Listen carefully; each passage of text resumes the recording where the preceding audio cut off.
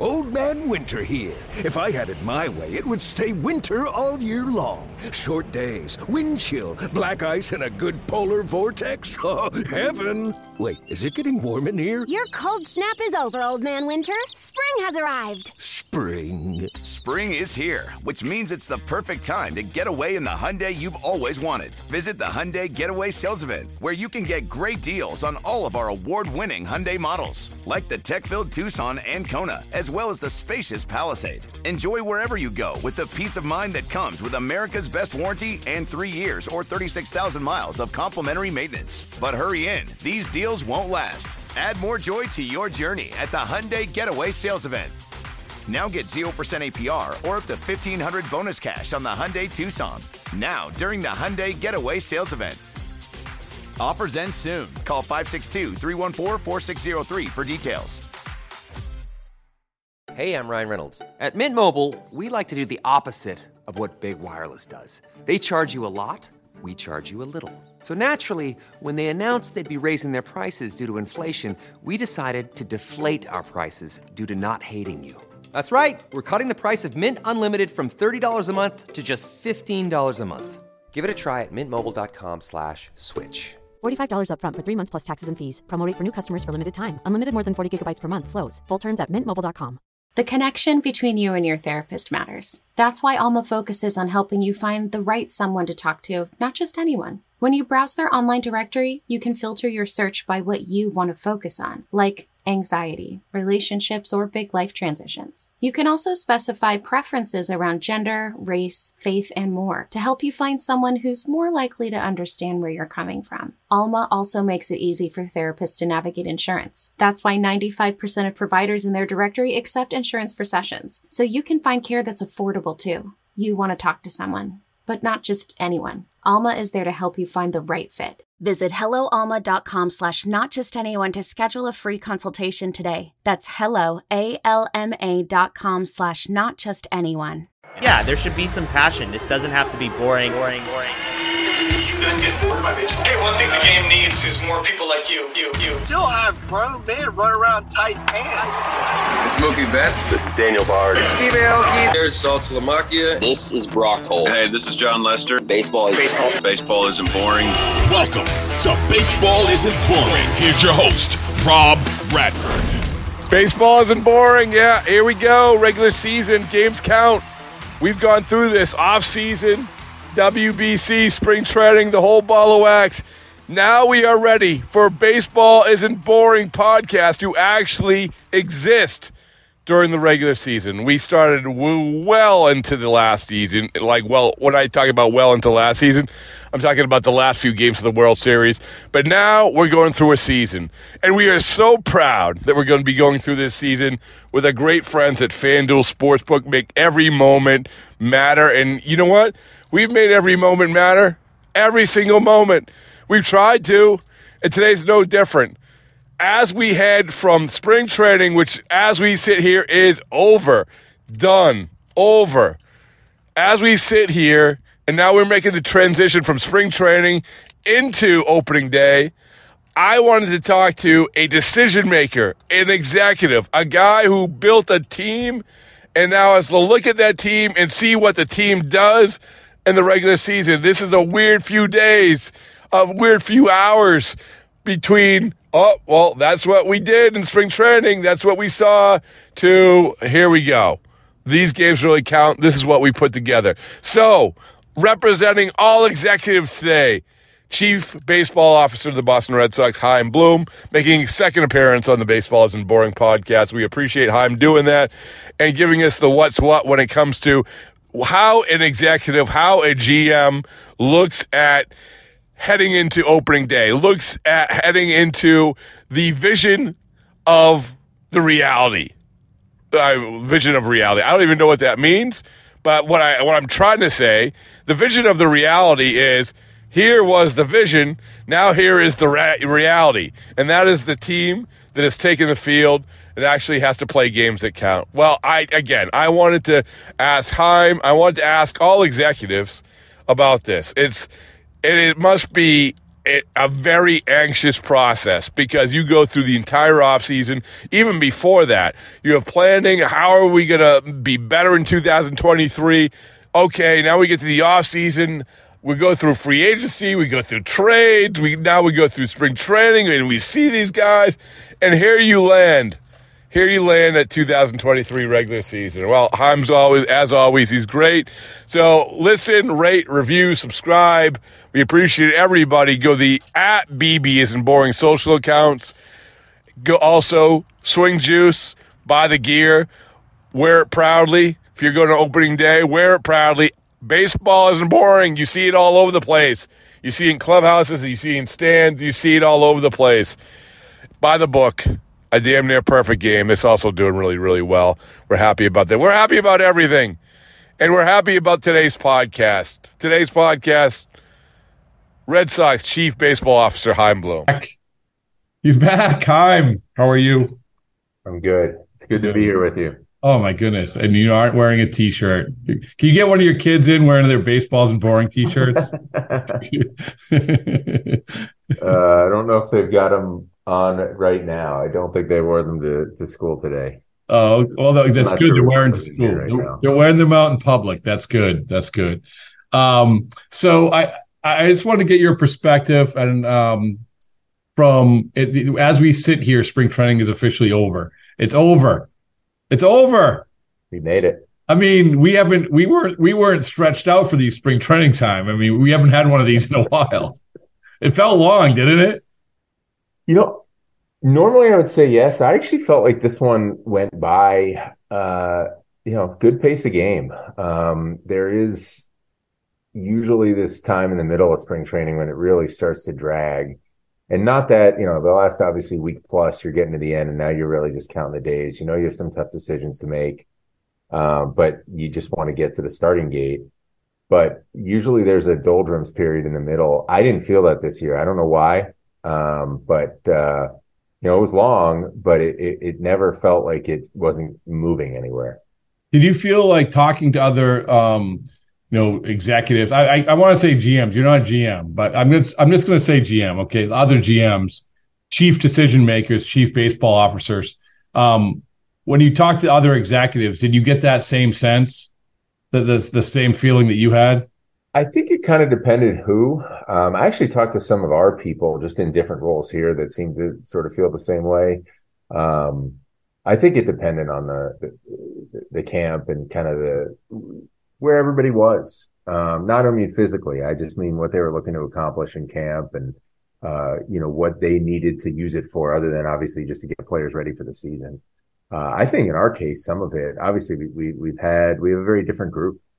And it was fun the whole spring, really being around the group. And especially for me personally, this is the first kind of normal cadence, beginning to end spring training that I have had here.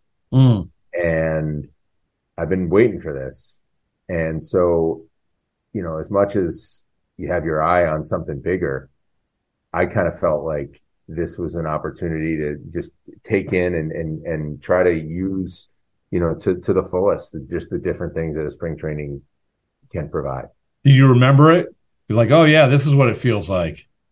Yeah, it's early part of camp. I think it can be really special because everybody's just coming together. Every conversation's a positive conversation. It's a little more leisurely. You're kind of getting to know everybody who's new. We didn't have that last year because it was all compressed. The year before, there were so many protocols. Minor leaguers weren't here. And just coming out of the organizational meetings that we had going into spring training, we had a lot of momentum to build on. And this, other than those meetings, this is the time when we have everybody under one roof, or as close to everybody as we're going to get. And we kind of got to open the doors fully. We had scouts floating in and out. We had our alumni back, right? We had Jim Rice, we had Dwight Evans, we had Louis around almost daily, not to mention some of the other guys that were floating in and out. That's part of the special thing of working in baseball, and especially working for the Boston Red Sox. We didn't have that, and I hadn't really experienced that, and it was a blast. So, but the thing is, it was normal, but there was, because we can't just have complete normalcy. it wasn't totally normal because of WBC, right? So yeah, that's true. And honestly, I'm like, this is a thing. Every year is different, but why? Okay, March 11th, COVID, we get it, done. Then last year, lockout, shortened spring training. This year, as we have said, full spring training, but WBC, and by the way, let's throw like a 1,000 rules at you that you have to get used to. So those were the things that you sort of had to adjust to, I guess, on the fly a little bit, right? Yeah, but you know what? I think we were well equipped for that for a bunch of reasons. Obviously, the group of people that we have in the organization, everybody taking it with a positive mindset. Look, the new rules, obviously, there's some stuff to get used to, but if you're a baseball rat, you like kind of wrapping your mind around these things and figuring out how they can help you. And we have a lot of baseball rats in this organization, starting with our manager. So, it was something that the group embraced and we had fun with. And the WBC too, yeah, sure. Look, anybody who sits here in a position like mine and tells you they're not gritting their teeth at least a little bit, seeing your guys compete at that level of intensity in March, is probably just lying to you. But, and we're fortunate, obviously, we got everybody through it who went unscathed. But in our camp, the WBC was celebrated. Yeah. Right. The stuff that Alex had those guys do before they left with the presentations, it sounded funny and there were parts that were funny, but it was also great for the group. And then, when guys were gone, we followed them, we cheered them on. When they came back, they got the hero's welcome. And it just added to the atmosphere. And I think in a lot of ways, even though guys were in and out, I think the fact that this was going on and you could see, you could see our group kind of rooting for each other, unless they were in direct competition, as happens sometimes at the WBC.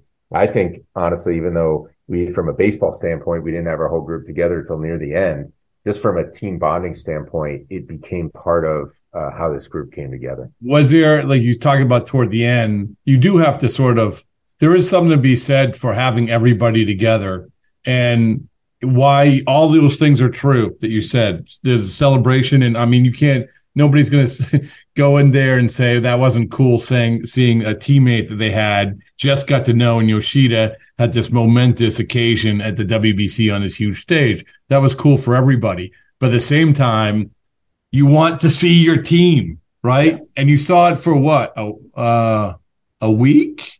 A week? Yeah, just about that. Yeah. Obviously, it wasn't until really the last week that we really had some kind of consistency with the lineup. And that's part of it. Look, am I going to sit here and tell you we won't feel that at all going into the season? We might, but I think I give our staff a lot of credit. I give our players a lot of credit, just working through it as well as possible.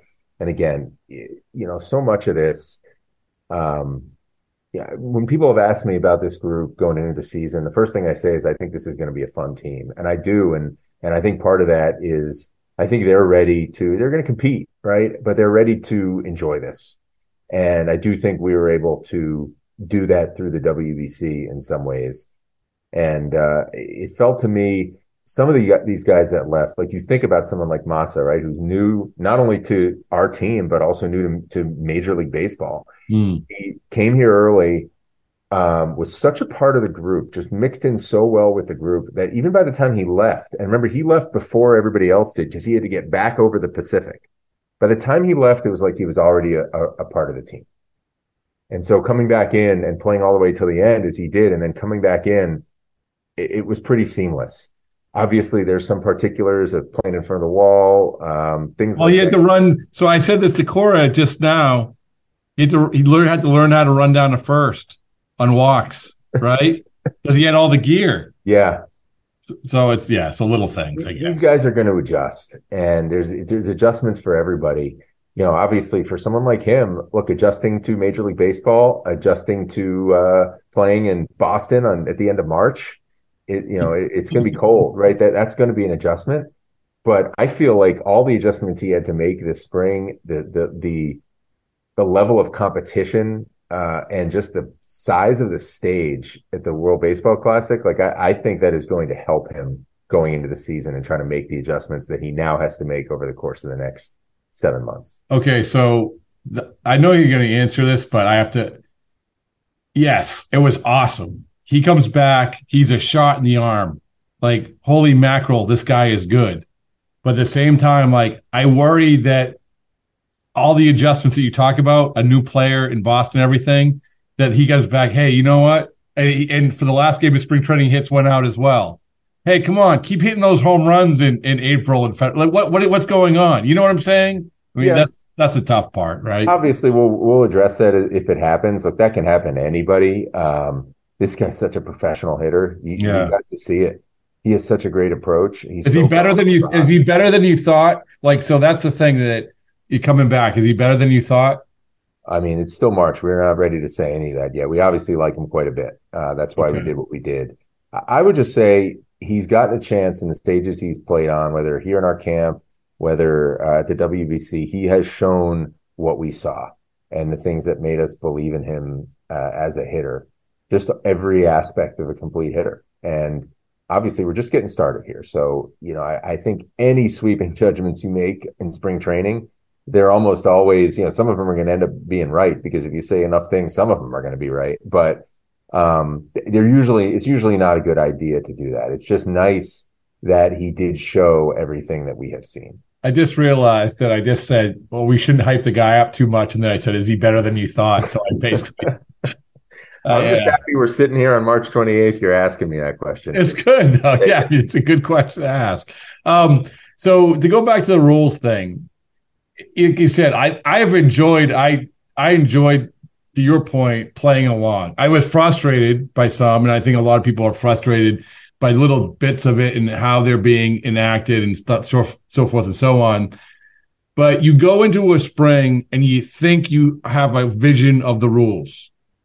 What is the rule, or what is the thing that you're like, I didn't really anticipate that, or that sort of evolved in a way that I didn't think?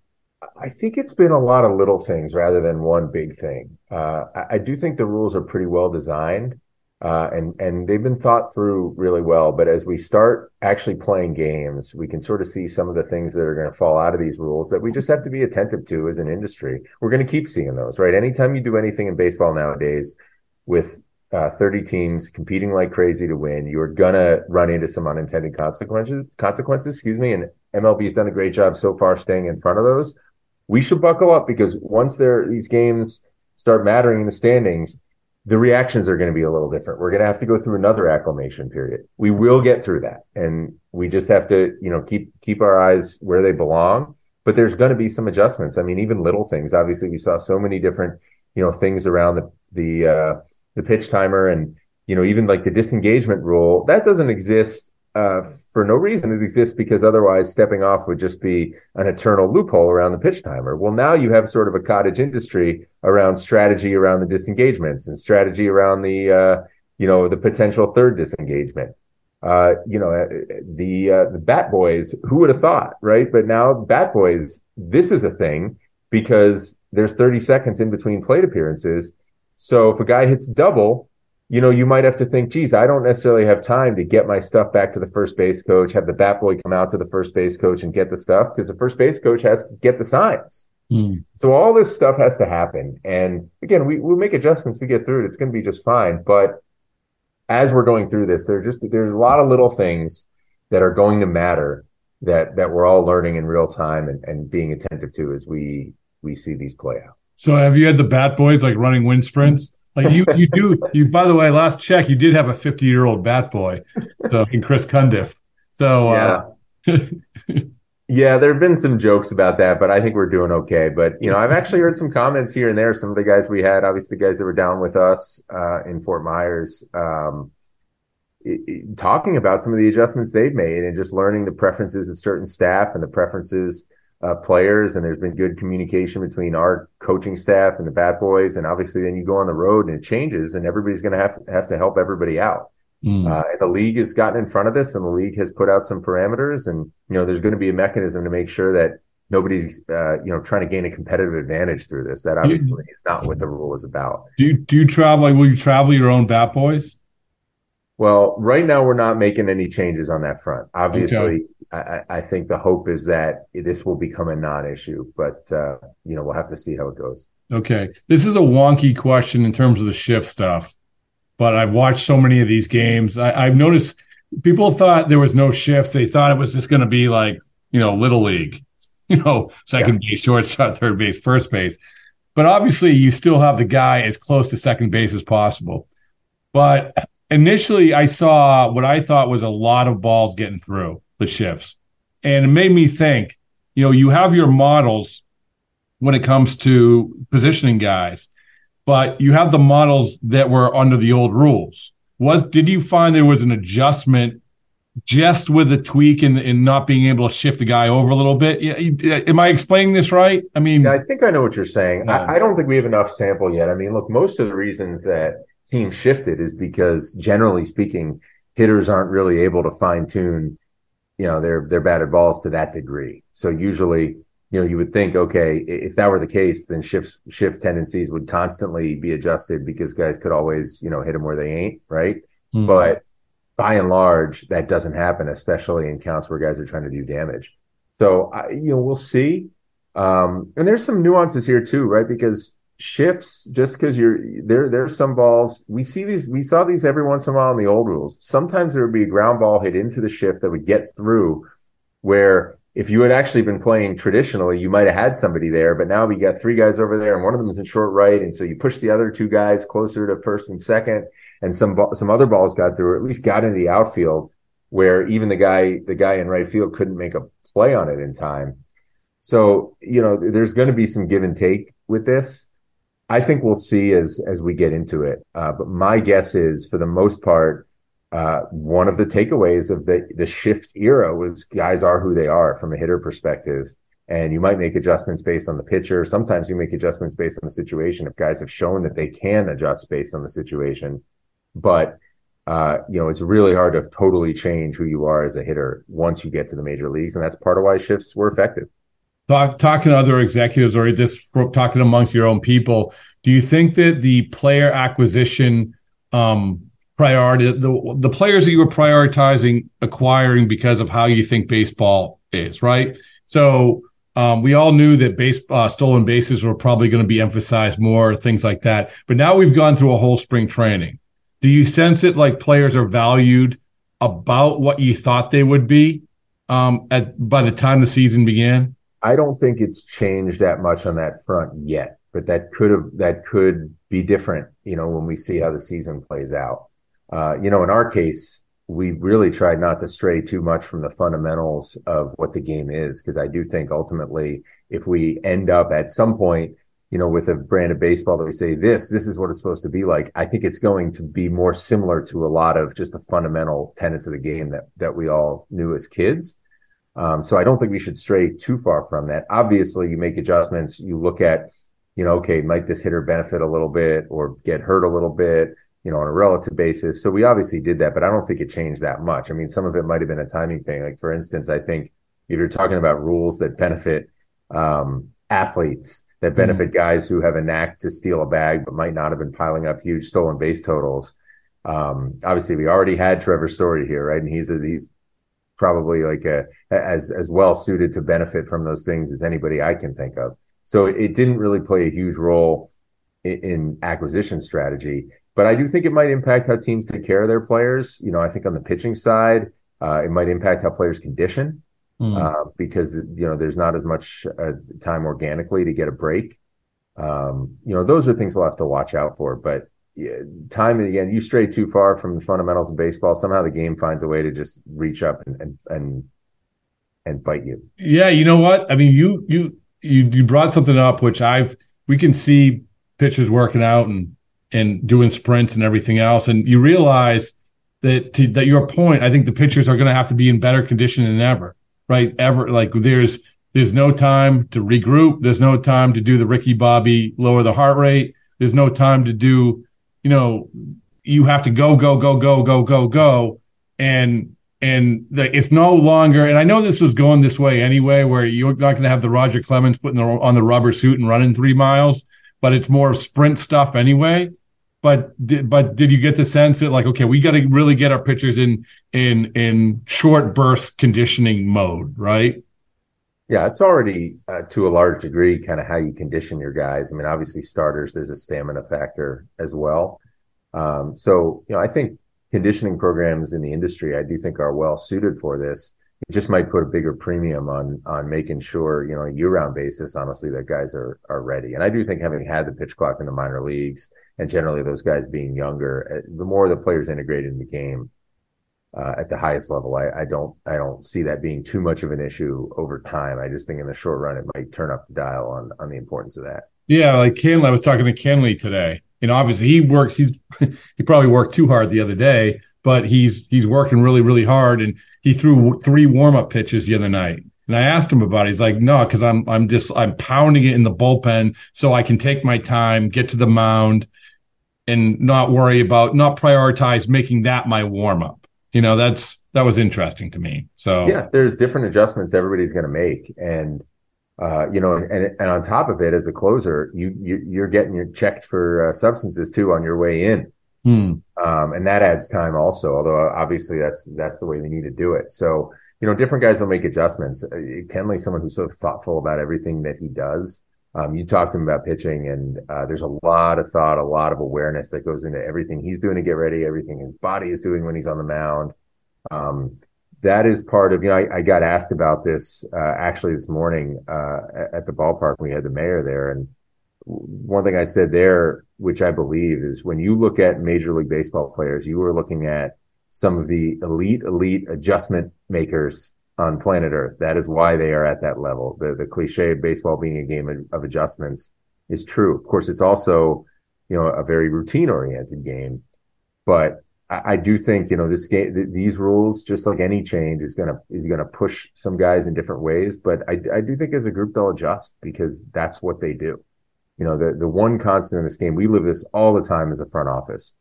It's not a question of like, you know, hey, is change going to happen? Is it not? You know, is it?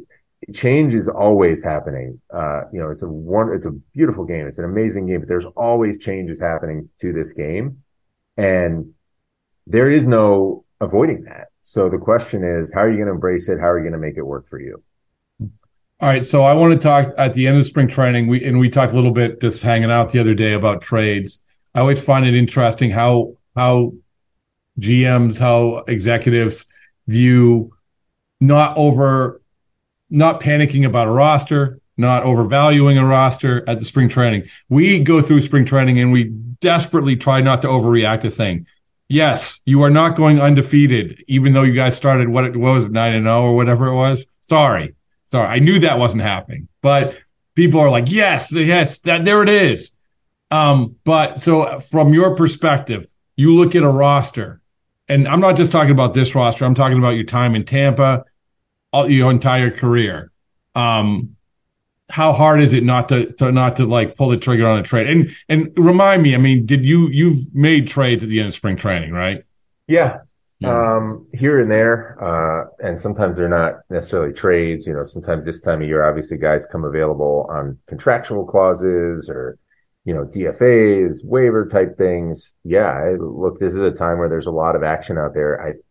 I don't think we should ever just kind of put down the phone, so to speak. Like, I think we have to always be on the lookout for things that could help us. It can be disruptive if it's not, you know, the right time for something. But yeah, I have had experience doing that. I told you the other day, in fact, somebody who's on our roster now, Rob Refsnyder, we got him with the Rays, I think on opening day or just before opening day. It's kind of a last minute addition to our roster. So that does happen sometimes. And sometimes you can find players who really help you.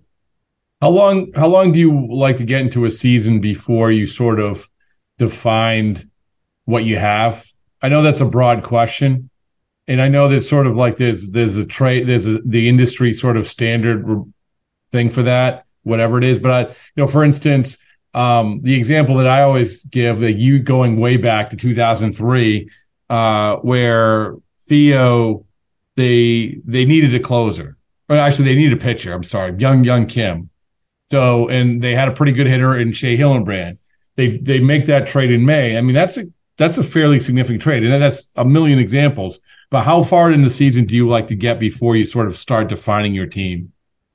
Yeah, good question. I obviously it's easy. There's a famous quote: "It's easy to break it down this way. The first third is about seeing what you have. the middle third is about, trying to get what you need. And then obviously the last third is, you go play, you try to make that push. I think that's kind of useful shorthand, but the way I view it is the reality is you're just always learning. And some of it's a timing thing about the readiness of certain guys. I think sometimes those quote unquote baseball trades, right, where it's big leaguer for big leaguer, need for need, those are sometimes easier to do at any time because they don't require teams to define themselves as quote unquote buyers or sellers in order to make moves. Spring training, the same thing is true, but obviously it's a different competitive environment. So it's much easier to be wrong when you react to spring training, I think. But, is there a magical point in the season where all of a sudden, okay, now we know enough? No, I don't really think it works like that. I think you get a little more information every day, but I think more important than that, your circumstances change. And so it's really, to me, reacting to the circumstances you're in, that may dictate the right time to do something, to pull the trigger on something, to give somebody new a shot. Sometimes injuries take it out of your hands and they kind of push your roster around in different ways. And you have to be reactive to those. But, to me, you should always be learning. Like if you focus on when's the right time, you might miss the right time, or you might do something before you should and have, be too quick on the trigger and maybe not give someone enough of a chance. I think you got to take every situation individually, work through things in a smart way and, just try to maximize the whole roster to give you as many wins as you can. Who's a lesson that you have that you were patient and that you can always sort of default to? I remember waiting out that guy, and then boom, it worked out. Well, sometimes it's not necessarily that you like there have been players where it might take years to materialize. They might go up and down during that time. There's some very highly touted players here over the years. A couple players on the last championship team that as young players, they might have burst on the scene and been great and then struggled for a while. And I'm sure people were ready to give up on them and, sticking with them, really benefited the team. One that comes to mind for me a long time ago, with the Rays was Ben Zobrist, who took a while to establish himself. Did a lot of really good things in the minor leagues. It took a few different stints to establish himself. Sometimes it just doesn't click. Sometimes the guy learns something, makes an adjustment. Sometimes there's mental growth. Look at those young pitchers last year. I'm hopeful they're going to show this year that they have come out of those experiences with something different and that they learned something. And, it's not necessarily that, again, there's some magical switch that flipped. It's a constant process of just trying to be your best self and become a big leaguer. And you have to try to go back to what are the building blocks of successful players. If those building blocks are there, it makes sense sometimes to be patient. But what I should say is that's not a passive process, right? You don't just sit back and say, well, let's wait. Any good staff is always going to be pushing to try to help players get better. And obviously that's one of the ways we compete is to try to do that as well as we can and hopefully better in the competition. So it's not a passive process, but you just always have to remember a lot of times when there's good ingredients, they will prove out eventually. You just have to hope to create the right environment where that can happen. Okay, most memorable opening day for you. It can be as a kid. Did you ever go to opening day as a kid? I don't think I did. No. Zach Kelly went to because he has his first opening day. He went to Chipper Jones's last year. That's his only opening day. Everyone has, So if you weren't a kid, like what was your favorite opening day? My favorite opening day.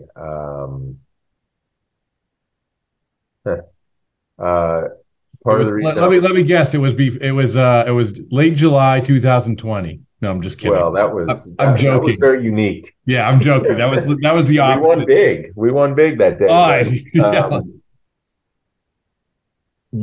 There's a couple that stand out. Actually, kind of ironically, one of them was in 2018.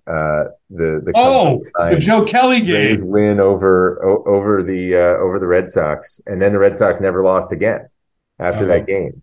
Hometown boy Denard Span hits a big triple. Let's see, that was very memorable. Yes, Cora brought that up the other day. I told him to bite his tongue when he says Joe Kelly failed in that game. I don't know. You could just look at it as Denard succeeded. That's true. I mean, I could give you one, but you weren't in Tampa yet. It was Theo's first opening day as a GM, 2003. I know this game. I wasn't there yet, but I know this game. So I was doing the cult classic literary work Chasing Steinbrenner, where I followed around Theo and JP Ricciardi. And so I was sitting right behind Theo. He was in that year time, he sat like behind the plate all the time, which obviously that changed pretty quick. But Carl Crawford, bullpen by committee. Yeah. Carl Crawford, Terry Shumpert. Yeah. I could be wrong. I want to say in 2010, Carl also hit some kind of walk-off for the Rays 2010 opening day. Funny thing about opening day, like you win on opening day, it feels like you're like 20-0. And you lose and you feel like you're on a huge losing streak. There's just so much that goes into it. You kind of have to remind yourself, whether it's good or bad, that's one game. And it's and believe me, as a writer, because you have like 8 writers from every organization, so you have to do like some story. Oh, listen, either all the pieces are coming together. This is exactly how it's supposed to fit, or oh, look at this. Look at this. Like that was 2018 was a good example. Forget about Joe Kelly. Cora was first year manager, and a lot of people were saying he doesn't know how to manage a bullpen. The game's too fast for him. Yeah. Like that's what they were saying. It's insane. Yeah. Hot takes and so forth. Yeah. Yes. Hot takes and so forth. Yeah. 2012 was pretty memorable. I thought it was a Rays Yankees, and that was the first year we actually, it's topic of conversation in this chat. We rolled out some really aggressive shifting against the Yankees in the opening series, swept them, and just so happened they just hit so many rockets right in the shift. And of course, it's New York, so like everybody's losing their minds, and it was such a topic. I think that day we had Carlos Pena hit a grand slam off Sabathia, end up blowing the lead, and we come back. I think he gets a game-winning. I think it was a walk-off hit off of Mariano. So it was a fun game. But that whole weekend, the Yankees were so frustrated. It doesn't always work out like that when you shift. But they happened to hit all these bullets right in the shift, and it became a national story because it had happened to a New York team. So that was one to remember. I think those are a couple of the ones that come to mind. I think the year before the home opener, we also beat up on the Yankees. That was fun. Oh, yeah. Tampa, I feel like has some good opening days. I mean, I don't know. But like you said, it's like the sky is falling or it's the best thing ever. But that's what's great. It's like it's great. We have this one day and we lower the heart rate a little bit later and we realize, oh, there's 161 more. So yeah. But you know what? That's part of it. Like on that day, I don't think anybody should feel sorry for being a little jacked up. If you're not, like, what are we even doing here? What do we do? So that's the last question. So as we head, this is the big baseballs and boring, like let's get psyched for baseball. As we head into the season, not only for yourself, not only for your kids who I know who are like super like awesome baseball fans, not only for like your friends and everything, but the executives, the people that you see in the industry. Do you get the sense that like this is because last year was a lockout, right? Last year, everyone was rushing and everyone, we got to get baseball back. But now you have the WBC. Now you have these unbelievably quick games. Now you have more personalities than ever. Do you get the sense that like, okay, here we go. This is going to be an awesome baseball season. I know I'm being like the MLB poster boy for like, yay baseball. But I'm just saying, do you get that feel more than ever? Yeah, it feels that way. It feels like, hey, we're back. And, we've sort of we've gotten a little bit of a glow up, right? We've done some things here to try to make ourselves a little more appealing and kind of move in the direction that we know we need to move. It should be fun.